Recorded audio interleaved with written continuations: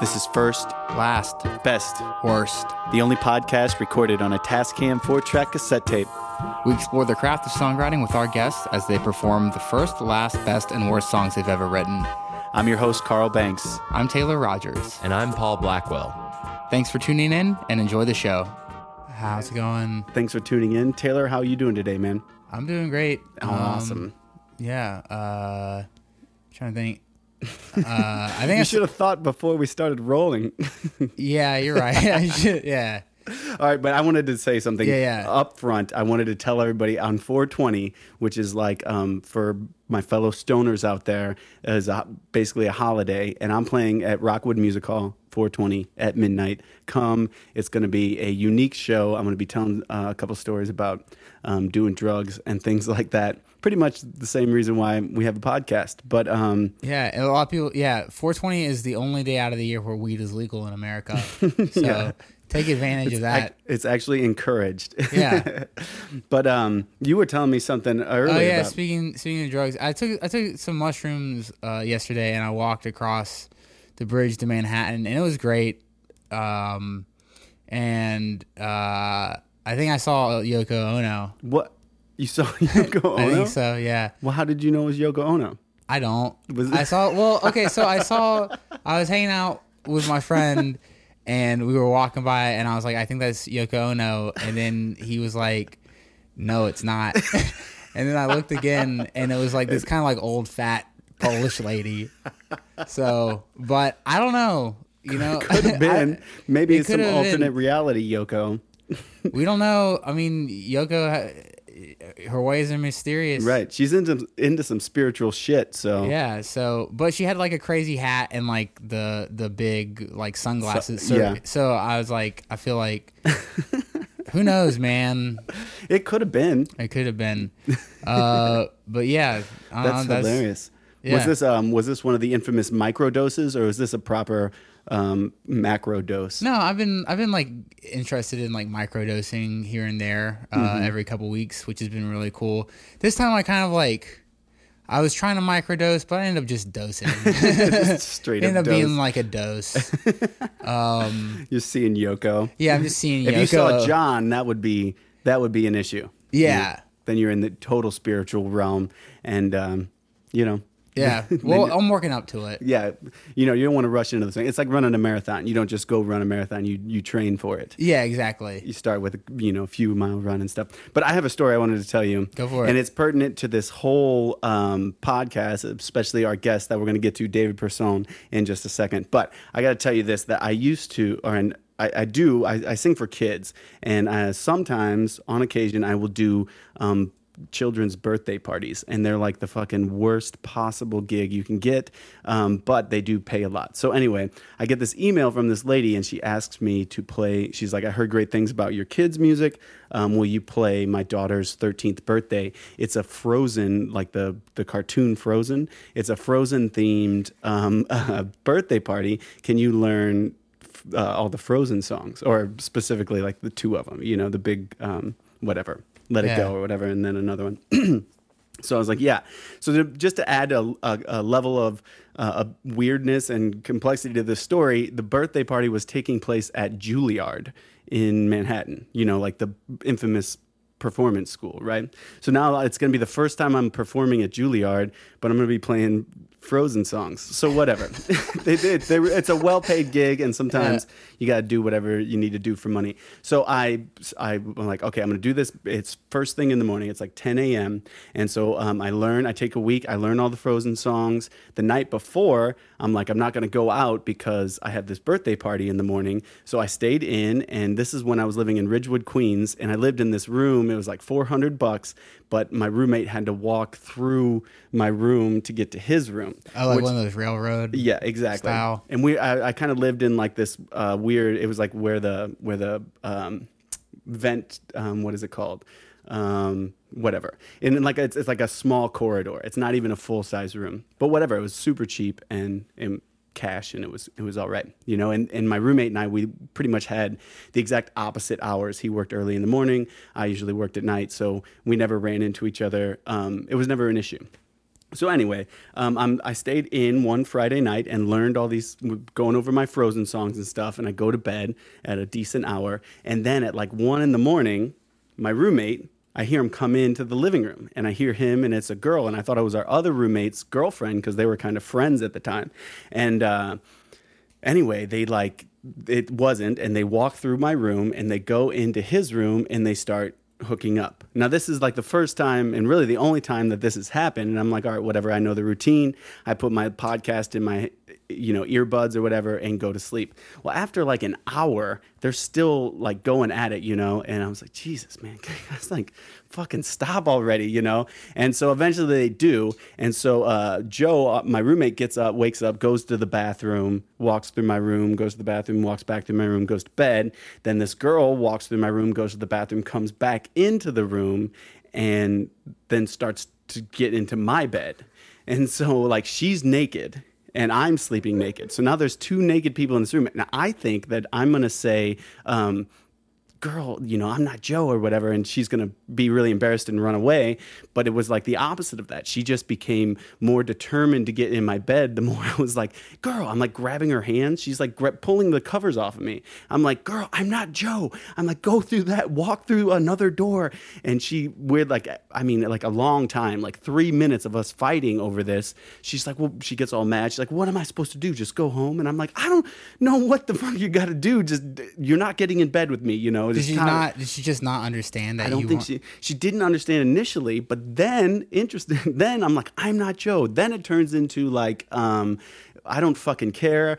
I want you to fuck me or something like that. And so she's like jumping on top of me, and I'm like literally pulling her out of my bed and like kicking her out. And it was like, honestly, it was like a 5 to 6 minute ordeal of me kicking this girl. And she's like not understanding that it's like, go through the one more door and the guy you came home with is in the, anyway.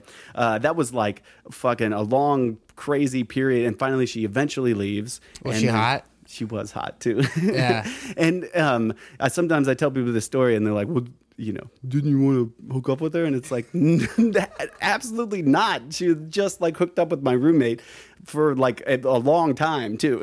Like, she's all warmed up, I don't know. And I'm sorry that this is sort of like a frat boy story, but as God is my witness, it is a true story. So anyway, I finally go to bed. Now it's like 4 or 5 in the morning type of deal. I wake up the next morning, take a shower, put on my little shirt and tie because they're paying me a lot of money to come play Frozen songs at Juilliard. And I leave the bathroom, and the girl is just sitting at the kitchen sink facing the wall, drinking water, just like not looking for it, like clearly heard me walk by, but just was like, totally ignored me. And I just grabbed my little amp and my guitar and like bolted out. And it was just one of the like, so then cut to like 2 hours later, and I'm playing Let It Go, Let It Go. And I'm singing Frozen songs for a bunch of 10-year-olds. And I'm like, I didn't know if it was a dream or not because it seemed so distant and odd and funny. And anyway, I lived at that place for a while. And at one point, my roommate Joe, he went traveling in like South America or something. And they sublet the room to our guest that we have here today, David Persone, and you moved in for a couple months, and then we hit off a friendship because you're a badass musician. So welcome, David Persone. Hello, guys. Hi. Hey, Thanks for having me. Not the naked woman getting in my bed. Oh no! Although at the time I would have loved to see a naked woman go into my bed, but not anymore. It seems like a weird situation. I probably would have done it. It was very bizarre and but funny nevertheless. And I initially, because the people I'm talking about, I thought it was our other roommate's girlfriend. So like I didn't want to say anything to anybody because I was like, I don't know if there was like some hanky panky going on between them. And then also I didn't necessarily want to bring it up to Joe because that's kind of weird, like, dude, this girl is trying. So like I just like buried it deep inside until I got a podcast and then tell it to the world. That is so funny. But that was like maybe like 2 or 3 years ago. Yes, 2.5 years ago or something. Yeah. And that's when I met Carl, and which was awesome because I've always had a problem with rehearsing at home, and the fact that you were a musician as well made me at least At least he gets it. Yeah. I can rehearse, and he'll be like, "Oh, he's rehearsing." I also have to rehearse, so it's not a problem. Right. I always feel like when I'm rehearsing at home, my roommates are extremely judgmental of what I'm doing. And I can see it in my head when I fuck up, when I try to do a note and it doesn't go well. I can imagine them just nodding their head and knocking at my door and say, "Sorry, could you just stop?" Stop. I know, that's the worst. That's the one problem with New York City is like we're all crammed on top of each other. You don't have like the place to sing. Right. I was judgmental of you though, but just because you practiced so much that I was like, it made me feel a little inadequate because you were like running your scales where I'm just like songwriter, like I'm gonna write my poems in my room, and you're just like I'm like, man, I gotta fucking practice some more. But we had some great jam sessions that night when we would come in all drunkified and stuff. So well, let's get to it. Let's play your first song, and then we'll get into a little bit of history and bio. So David Persson, what's your first song? Can you give us a title? Absolutely. The first song is a song called Inconsciência. Okay. I'm a native from France, but I was raised in Portugal. So this is a Portuguese song that back maybe 10 years ago, I had this rock band. We sang in Portuguese, and this was the first song I wrote entirely by myself, and I sang on it. Okay. So it was my first touch as a sort of front guy and singer. And in the band, you were traditionally just guitar player. Guitar player, back vocals. That was my thing. You're big into harmonies. Yes, we'll get into that. But absolutely, yeah. So here we go. This is a very dear song to me. My first song ever written to myself. It's called Inconsciência.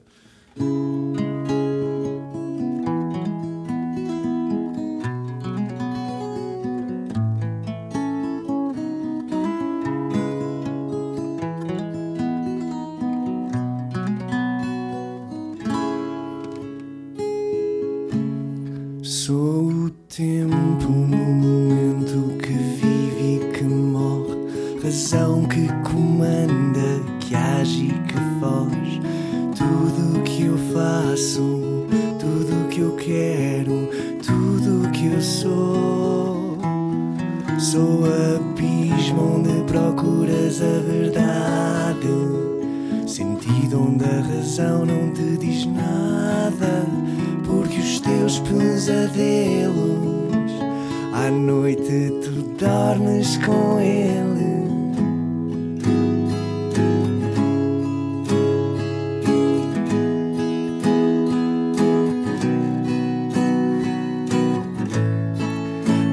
Afinal eu não te conheço, não sou nada como tu, mas no fundo reconheço que eu e tu somos um. Tudo o que eu quero, tudo o que eu faço, tudo o que eu sou, tudo o que eu era, tudo o que eu quero, tudo o que eu faço, tudo o que eu sou.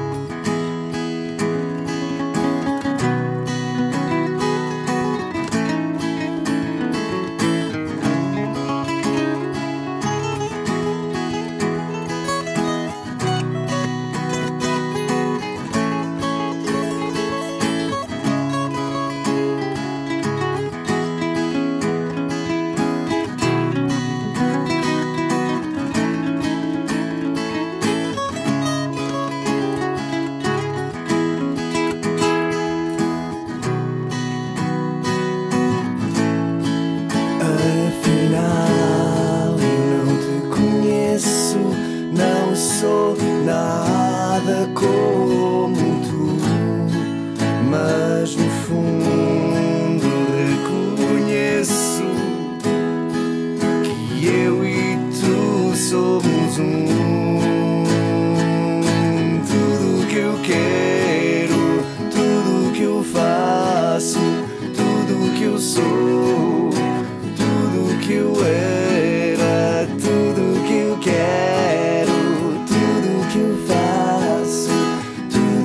sou tudo que eu era.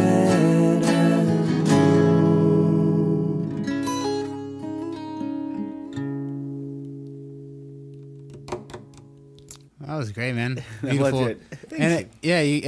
You guys can't see it, when you're listening to the podcast, but he actually pulled out a second guitar during that song, and he was playing both of them at the same time. It was very impressive. A lot of people would just use a loop pedal in that situation, but he really went the whole 9 yards. I got a question. Could you do like maybe a little bit of translating for the yes. lyrics? Let's not do the whole thing, but I'm just Sure. curious. What's the sentiment of the Absolutely. song? Yes, it's actually it looks like some kind of a romantic song, but it's not at all. It's more of an existentialist sort of lyric. It's called Inconsciencia, and it's a dialogue between your conscious, rational, logic mindset versus your more intuitive, impulsive, emotional way of regarding the world. So it's that dialogue within ourselves. Okay. And so the chorus says, "After all, I don't know you. I am nothing like you." This is the conscious mind speaking to the unconscious mind.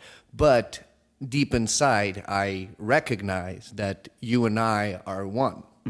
So that's sort of the premise of that song. Oh, great. That's rad. And so you were playing this with a band in Portugal? Yes, Okay. that's correct.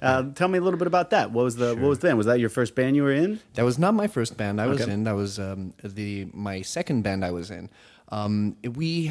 Myself, my brother, and at the time a drummer. We were a three-piece. We wanted to do a rock band, singing in Portuguese, because all the bands in Portugal tend to sing in English. Okay. Which I it's fine, but I just thought it would be original to try and do it in Portuguese. At the time, a big influence of ours was System of a Down. Okay. So we wanted to kind of utilize the harmonies the way they utilized it. There's so much presence with the two singers, the guitar player and Serge Tankian.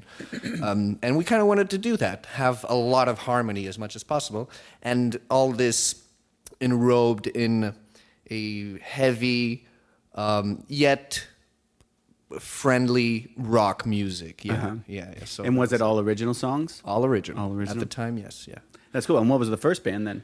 The first band was when I was in my teenage years. I was very inspired, still am, by heavy metal and rock band, and all my friends had rock bands and heavy metal bands, and they all tried to sound as Metallica. And we thought that it would be original to do an acoustic, sort of Celtic kind of band. So the idea of this was every metal band we enjoyed always had these acoustic tunes, kind of like Metallica has Nothing Else Matters. Yeah. So we Maybe one of the most popular. Right, It's Metallica interesting songs. about a lot of the, like, same with like not Guns N' Roses isn't specifically metal, but it's Absolutely. But like all those bands, a lot of the big song is like their ballad. Yeah, you know? look, yeah, absolutely. Look at Extreme, for example, like the hair metal band from Boston. Their biggest song is More Than Words. Oh right. You know, Yeah. Oh my and God, that that's Mr. Big, Yeah, same every thing. rose has its thorn. Like, Yeah. I guess that's so true. Yeah, crazy. like So it's like they had to have all this loud ass music to like have this one little ballad punch through that became like the radio hit. And or what that whatever. Bon Jovi song, like, I'm a cowboy on Yeah. the steel horse I ride. Yeah. Dude, I fucking love that song. I play for keeps. I love that. Yeah. So anyway, that was the point of your first band, was sort of to do that. Yeah, Exclusively. Yeah. And at the end of the day, that was a huge influence in my guitar playing. As much as what I do nowadays, because we played only acoustic back in those days. It was a big band. We had like 10 pieces: a violin, a cello, a lyric singer. Everyone sang, percussion. It was very fun, but it was kind of hard to maintain all of that. And even I was talking to the gentleman at the sound booth. Paul. We were talking about Paul Blackwell, Pete ladies and Lee. gentlemen. and we were talking about this band called Dissection, and you know, one of the things that I learned to play from that band, and it's like a pretty heavy band. It's a classical piece. So you know, all these bands have this classical world music influence. That, Right. This like that same underlining influence, of their music. That's really interesting. Right. And so that was good a point. real huge influence. And you for had myself. it was always guitar. Yes. You play. Did you are you classically trained? Did you get lessons or No. Yeah. I'm a self-taught musician. I was fortunate to have a father that was a composer. For many years in Paris, he had a recording studio, and his main client, I'm very proud of this, was pornography. He wrote a lot of music for pornography. Well, So you know, he it's was into important, slap bass, you know? or Yeah, kind of. I guess. Yeah. Slaps and all these things. Yeah. That's crazy. So he had his like a home studio type of deal. No, he had it started with that, and this was in the 70s. Right. And then eventually he actually had his own studio, and he recorded a bunch of big bands at the time. Like he recorded the first album of Alpha Blondie, which is a reggae band. Okay, I'm unfamiliar, but Yeah, no, in the reggae world, I guess they're known. And in France, a bunch of bands that now are relevant. He recorded their beginnings. But mostly his gig was pornography and movies and soundtracks for movies and publicity. oh, cool. Oh, that's rad. So it was kind of bestowed upon you from birth to play music. It's In a a way. definite influence. The cultural capital is there. Yeah. What was he? Did he play instruments? Your He father? was a bass player Okay. to start. He started off as a bass player in a cabaret called Crazy Horse, which apparently was a really fun time, according to what he tells me. That's how he started. Yeah. That's rad. That's awesome, man. So so then what brings you kind of up to speed now? Like you quit the band in Portugal. You say, "Fuck you guys, I'm doing my own thing. Gonna have my solo career." Sort of. Well, no, it absolutely. Well, it just I was focused on my education. I stopped my band. I moved out of Portugal. I went to France, lived there for 4 years, and then I came to New York City. One of the things that made us, unfortunately, break up the band was that our drummer was giving us a lot of problems, and we had to sue him by the end. Oh, of really? the day. So I just In musician court, was it like Yeah, it was. Lemmy's like the judge or something? That would be awesome. No, I'm sorry, I'm not making light of maybe a situation that wasn't. No, I'm not bitter at all about it. Yeah. It's we won. So. What happened with that? Why'd you have to sue? We had a song that made some money, and he took all the money and he bought cocaine with it. Fucking And then he typical disappeared, drummer. and we had to go to his parents' house on Christmas Eve and kind of like wait for him and make him wow. sign a document. Oh wow! Because you knew he was going to be there. Wow, that's crazy. Well, it's his you bad, get- you know. It's his problem. I mean, the band was doing good, and you know. he What just- was the song? it was just this like we had there was a TV show at the time, and we managed to deliver our album at the time, and there was one song that stood out for them, and they said, this is exactly what we need. And so we had this one song on the TV official soundtrack, and we just collected a little bit of royalties out of that. Cool. I mean, Portugal is a small country compared to the United States. Right. So if you land a song on TV, you'll make some nice money, but it's not millions of dollars, Right. or thousands and thousands of dollars. Right, yeah, that keep coming in. Yeah. Did you right. guys get all that cocaine back? No, I would have traded that for weed. That's good. I mean, the exchange rate, coke to weed, is actually pretty good, quantity wise. You know, right? but it made me think that it was, as much as I love collaborating and playing with other people, it is a little bit of a hassle to rely on other people. And when you have, even in the practical sense, you have all these mouths to feed, and you have more gear, and you need more money in a gig. It's in terms of resources, it's harder. Yeah. So I decided to go solo, so to speak, which was a real process, and it took me some time until I got to a place where I was comfortable enough with my sound and started writing my own songs, which only started happening maybe the last 2 years. Cool. Well, can we get to the latest song Yeah. that you have written? Yes, Is that- it would be a pleasure. All right, excellent. Can you set this one up for us? Sure. So when I started writing, I didn't like the lyrics I wrote because I would get caught in my head. Self-conscious about very them? much so. And so I started researching a little of the lyrics that I enjoy. For example, guys like David Bowie or Red Hot Chili Peppers, where they had some kind of abstract. I like dirt. You know, like the song Zephyr's song, "Can I get Oh, your yeah. leg to ride on?" Just just very abstract, and I love that because it's rich in imagery. Right. So I started writing lyrics based on that, just imagery that would make me feel something. And actually, I want to say this is one of my new tools for my process. Is I take the voice recognition on my phone. Okay. And I speak in Portuguese, and it will give me an English thing. Oh, and then there's all these interesting things that appear that are rich in imagery. In poetry, yeah. You know? Because like poetry ultimately is like the perversion of grammar. You know what I mean? It's like what happens if I change it? Yeah, let's change the whatever, the long vowel or whatever. So that's an interesting thing. Yeah, that's cool. I mean, you could even do that even if you don't know the language, just translate it to another language and then have it retranslated back. Yeah. And it's like, see where it Right. makes difference. Cool. So that's kind of how this so happened. this is how this lyric came up. And the fun thing about it is I discovered the story after I wrote it more than, this is the concept. This is I what want to I'm going write for. a song about this thing. No, I just do that thing, and then some kind of emotional journey or sense starts to appear as I'm playing. And, well, I mean, it's still very abstract. And you can...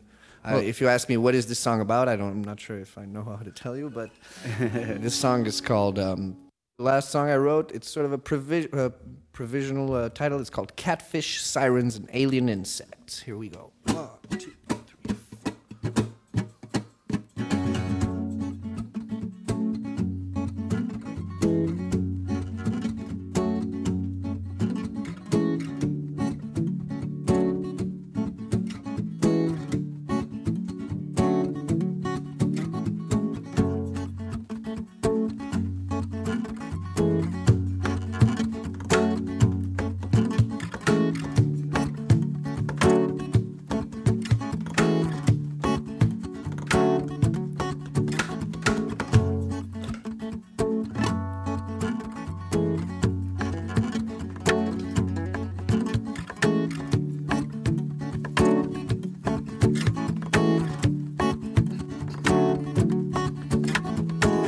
When I was playing with the catfish of a friend, netted ocean, now a terraforming land. The siren slave was begging some kind of romance. The alien insect called the protein of this dance. Proud loneliness of a distant walk. Shape of thunder is the depth of our talk. Little by little I'm attracted to the flaws. The little crevice to the fingers of the cross. Took all my gold and they take all my land. Took all my treasures, they cut off my hand. Took all my knowledge and broke all my books. Took all my fortunes, don't know what they took.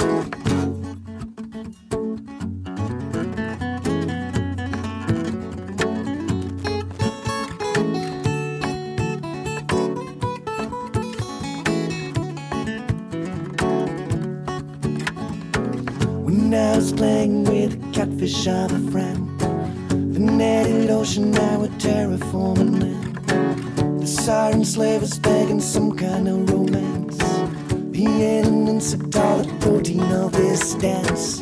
Proud loneliness of a distant walk. Shape of thunder is the depth of our talk. Little by little I'm attracted to the flaws. The little crevice to the fingers of the cross. Took all my phone and they take all my land. Took all my treasures, they cut off my hand. Took all my knowledge and broke all my books. Take all my fortunes, don't know what they took.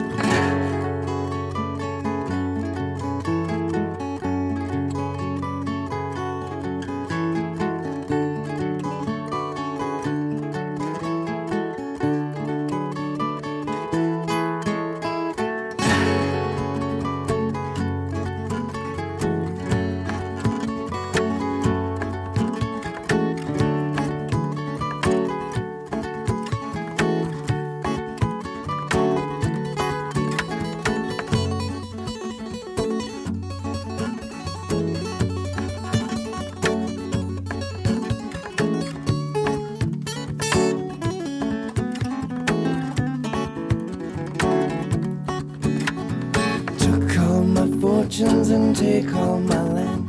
Took all my treasures, they cut off my hand. Took all my luggage and broke all my books. Took all my fortunes, don't know what they took. Took all my gold and they take all my land. Took all my treasures, they cut off my hand. Took all my luggage and broke all my books. Take all my fortunes, don't know what they took.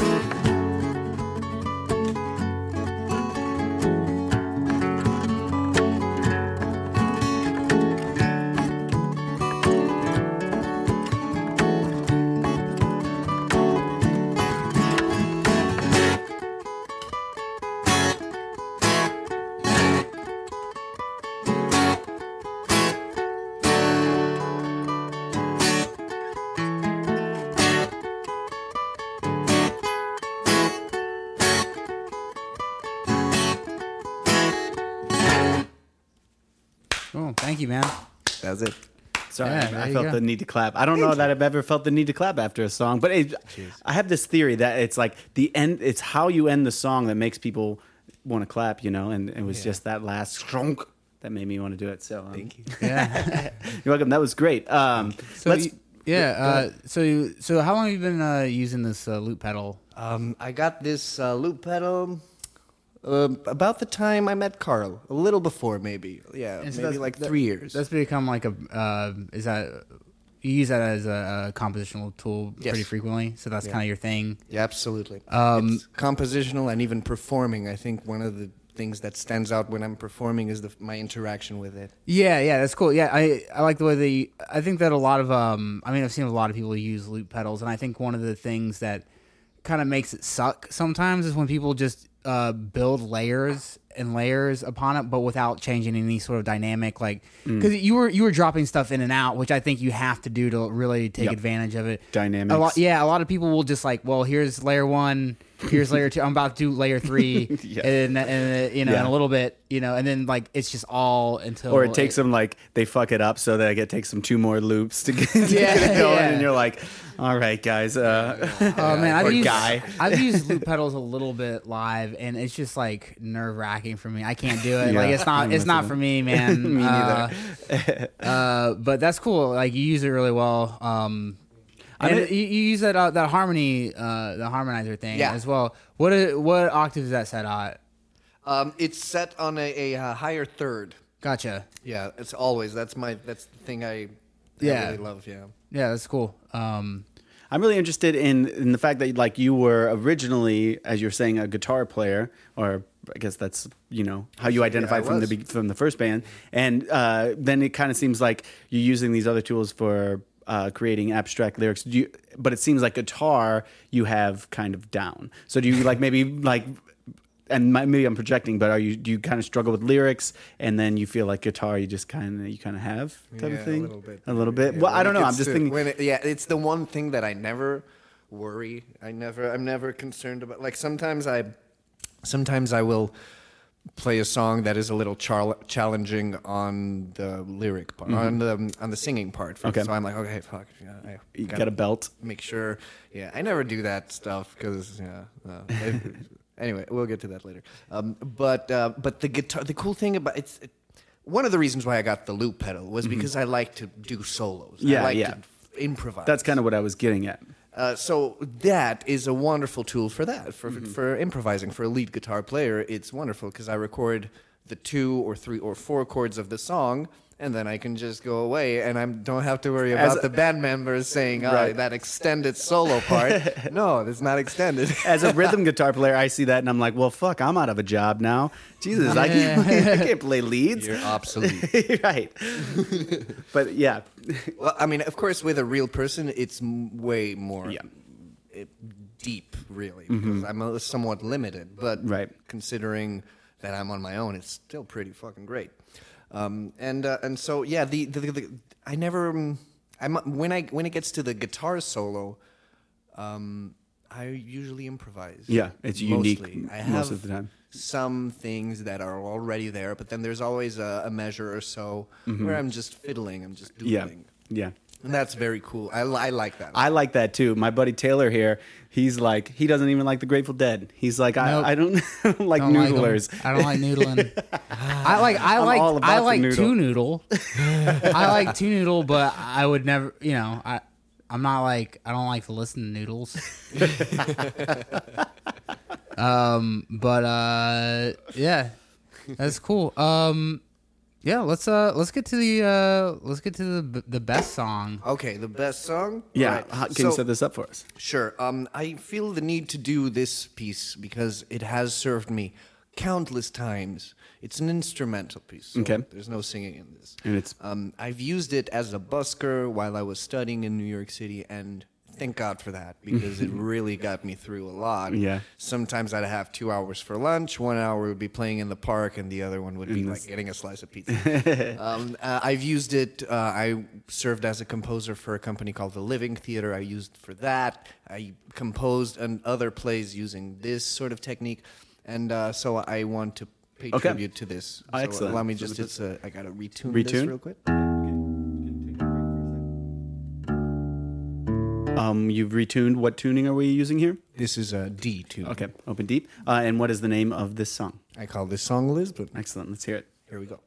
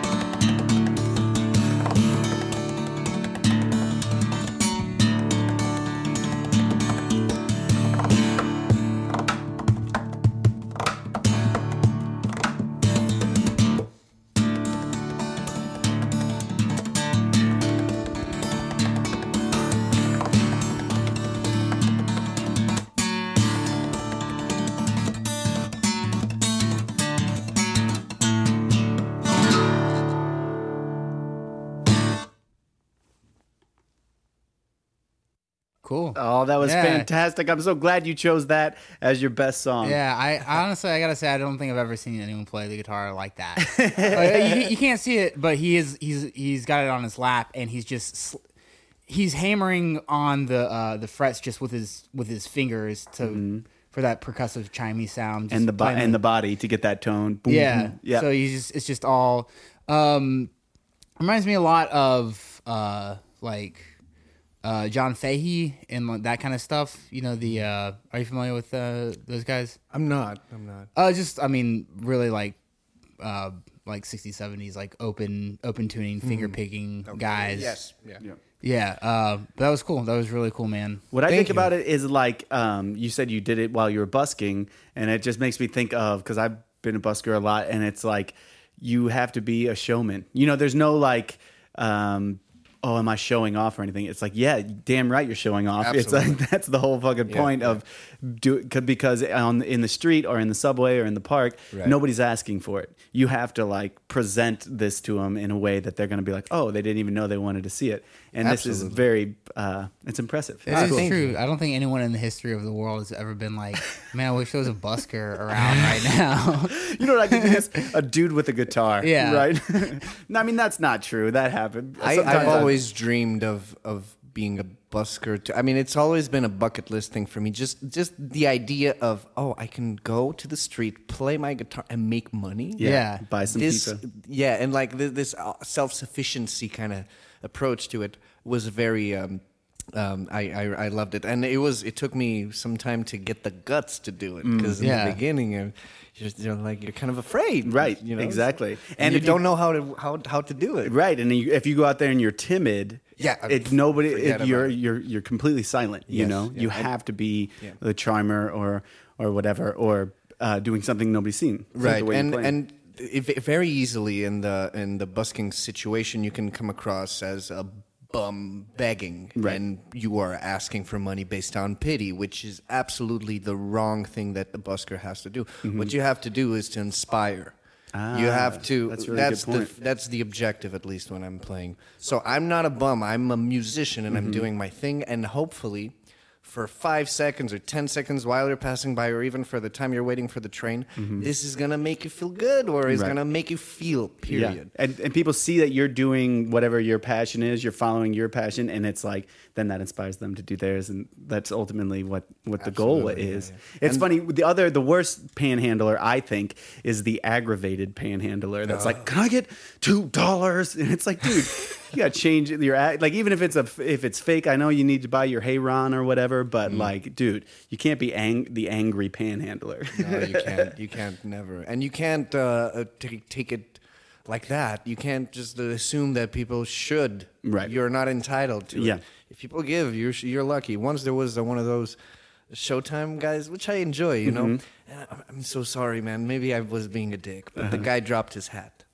Like he was doing his routine Yeah. and he kind of failed. So Yeah. I didn't give him a buck. And he said, Right. "Oh, what? You didn't like And the you're show?" like- And I said, "You dropped your hat, man." Right. First off, the hat, Yeah, the I hat think that's routine fair. is the fucking most rote Showtime routine. Like you got to do some cool shit with your hat to get a buck from me. If you're twirling around on the bars and stuff, I'm more apt to give you a buck. But the hat thing, I man. mean, you have my support, my love. Right. But sorry, you want to earn the buck. yeah. You got to do it. I don't give those dudes a buck unless they kick someone in the face. Accidentally. If there's a bloody Oh my nose, Yeah, then it's like you didn't try hard enough unless someone like an innocent bystander gets hurt a little bit. I've never seen an accident happen. I've seen a couple Yeah. like someone getting like not bad, but like someone definitely getting like a kind little of nick. clipped a little bit. Some people don't know it's coming. You Yeah. know what I mean? And they're like, they push them to the side, but they still don't realize exactly what there's going to be feet flying all over the place. I'm still not like I still love to see the guys that like twirl on the bars. Like I'm still not jaded about that. Yeah, me like neither. I still it's like I'm still pretty impressed by that shit. Oh, totally. But what's interesting about the way the laws work in New York is that you cannot busk or panhandle on the train by law. You can do it on the platform. So like those guys are technically doing illegal things, or like the mariachi bands that go from car to car. That's illegal. On the platform, it is legal. So like what's interesting, if you're a busker and you're in the subway a lot, you see that the Showtime guys are always running from the cops, and they always pick the spot that's like the long, like underneath a tunnel or something that's a long route or whatever. So it's funny to see like you're sitting there playing like I'm doing the legal thing, and then you're like, I don't know. It's an interesting subculture. Yeah. But hey, good for them. Yeah. I love that they're doing it and they're dancers, and that's a way for them not only to start but to make a little extra money. And that I give it, even if they suck, I give it for the fact that they're trying. Yeah, and it's a physical feat that's impressive. Absolutely. You know. Absolutely. That's awesome. Well, I love the tune. And then, what kind of inspires you to put the guitar on your lap and start beating the shit out of it? Sure. A lot of friends of mine had the drop D thing going on, and I thought it was interesting. And one Christmas, I was high. I was smoking pot, and I was really like, hey, let me try this drop D thing. And I started detuning my D chord. And Oh yeah. And I started dropping down my E string to a D. And, it sounds lovely. And I just kind of went by feeling. I detuned all the other ones, and I realized that I had an open major D. Mm-hmm. Now, okay, great. I'm not going to learn a whole new brand scale and new like chord positions and stuff. So I play a little bit of drums. I practice it. So let's see what if I just do that. And so I started playing drums on it, and being high as I was, I did this for about 2 hours until I just found little cool things like the harmonics, like this stuff, for example. And then little by little, with the years, I started adding the slaps little stuff. I mean, it's not. It's just a thing I do, and it's good enough for a song. Yeah. It's not. This is how I always play the guitar. Yeah. But it's cool, man. Yeah, I mean, you're playing your guitar as a percussion instrument, for this one. Like, I mean, it always is a percussion instrument, but in this case, it is more a percussion instrument than normally. But yeah, that's really cool, man. Thank you. But yeah, speaking of cool, let's hear something that's the opposite of that. Oh yeah, okay. The worst song. Yeah, Oh, do you have to retune? May I retune? Yeah, please? let's retune. Okay, here we go. Taylor, you want to leave this one in? What's up? Yeah. Okay. So this is your worst song. This is my worst song. Yes. What's it called? It's called "Redneck Woman." All right, let's hear it. All right, here we go. I can't believe I'm playing this.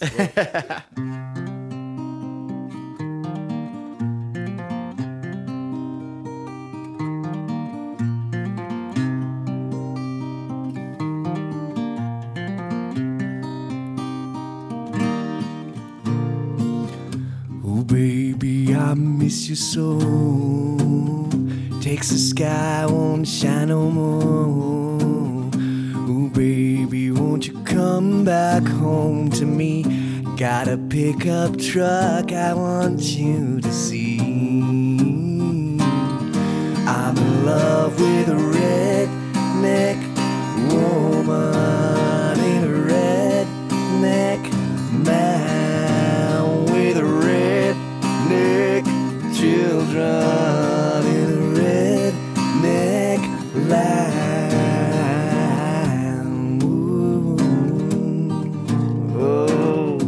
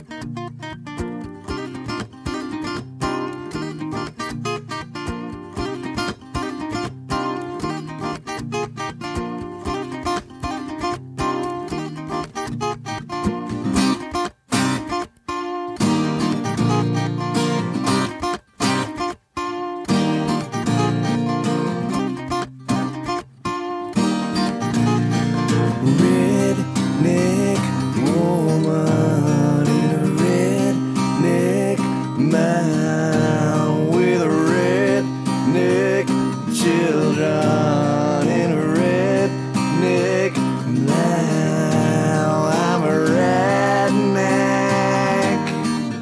'cause I'm a redneck. I'm a redneck in my redneck life.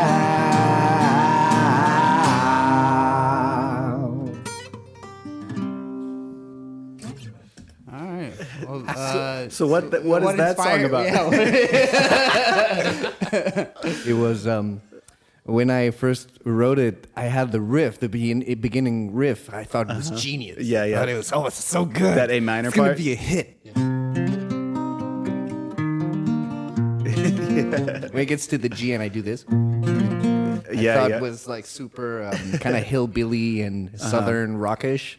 So that inspired to this whole like what if I'm a redneck and I have a pickup truck and I gotta say with that accent, it kind of falls flat. The lyrical content.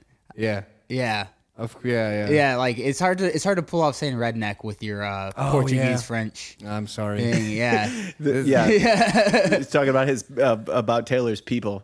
Oh, yeah. You're not even allowed to say that word, dude. That's our word. Redneck. We said. Well, you already kicked me out of the country. Oh, okay? that's right. No, but I mean it as a not. It's not to be offensive. Right. Oh, no. It's endearing. Yeah. Term of endearment. But it's kind of because it's there's nothing else to it. That's why I picked this song. Right. To be the worst. I mean, I like the melody and the chords. No, and, yeah, and the- it's and got that some little energy lick- Yeah, and drive. I like the harmonized part. You clearly see the metal influence that you were raised on. Those harmonized lead lines. Can you date this song? When did you come up with Redneck Woman? 2005. Maybe. Okay. And when did you come to America? 2009. Okay. Yes. So this was before I even came here. Before you And even- I love America. Thank you. Now get out.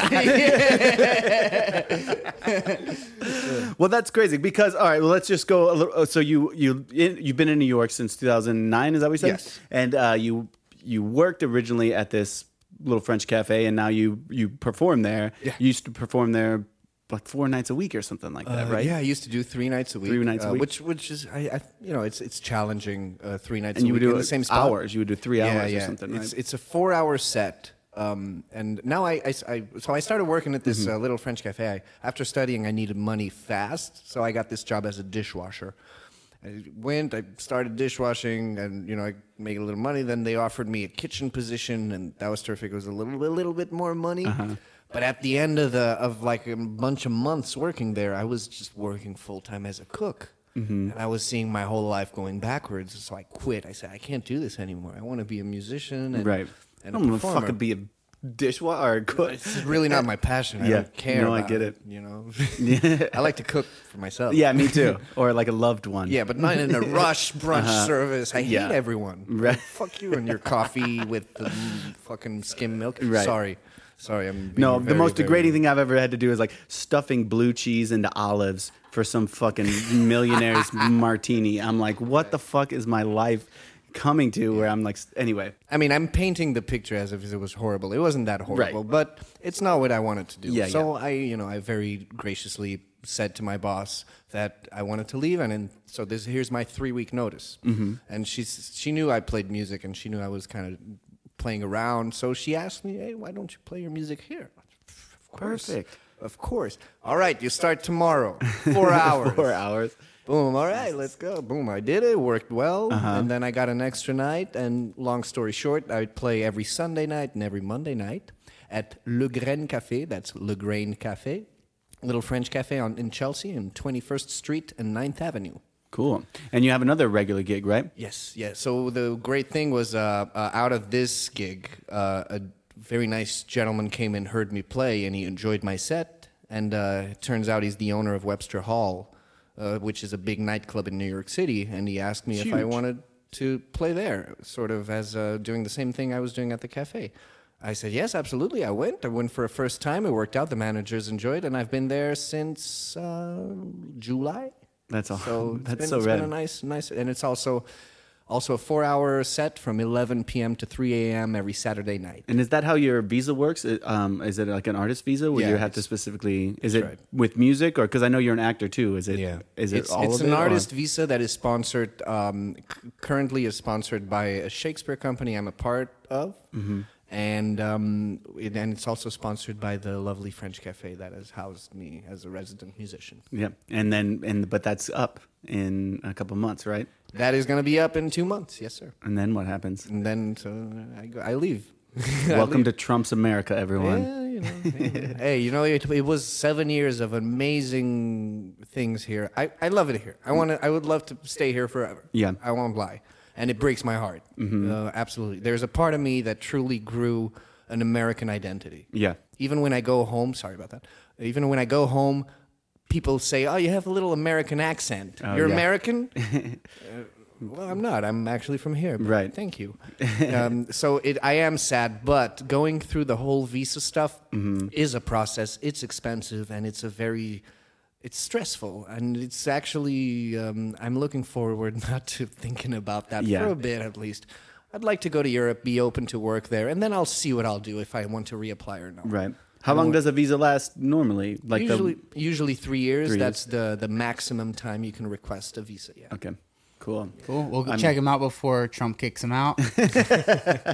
And it was really great having you on the podcast. Yeah, Thank thanks you for a lot, having man, me. for coming. It's really good to catch up and stuff. Yeah, for sure. I had a great time. Thank you for having me, guys. Absolutely, dude. Thanks for coming out. If you'd like to help our podcast, go and review us on iTunes. It's a very small thing you can do, and if you just give us a rating and more specifically a review, it just gets us into the new and noteworthy podcast, and it would mean a lot to us. It really would. All right. Thanks a lot.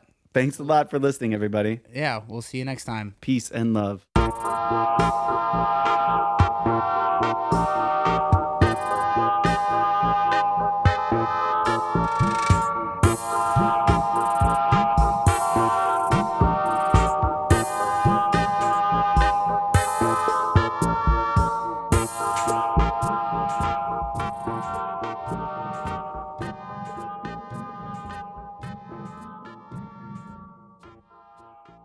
I love America.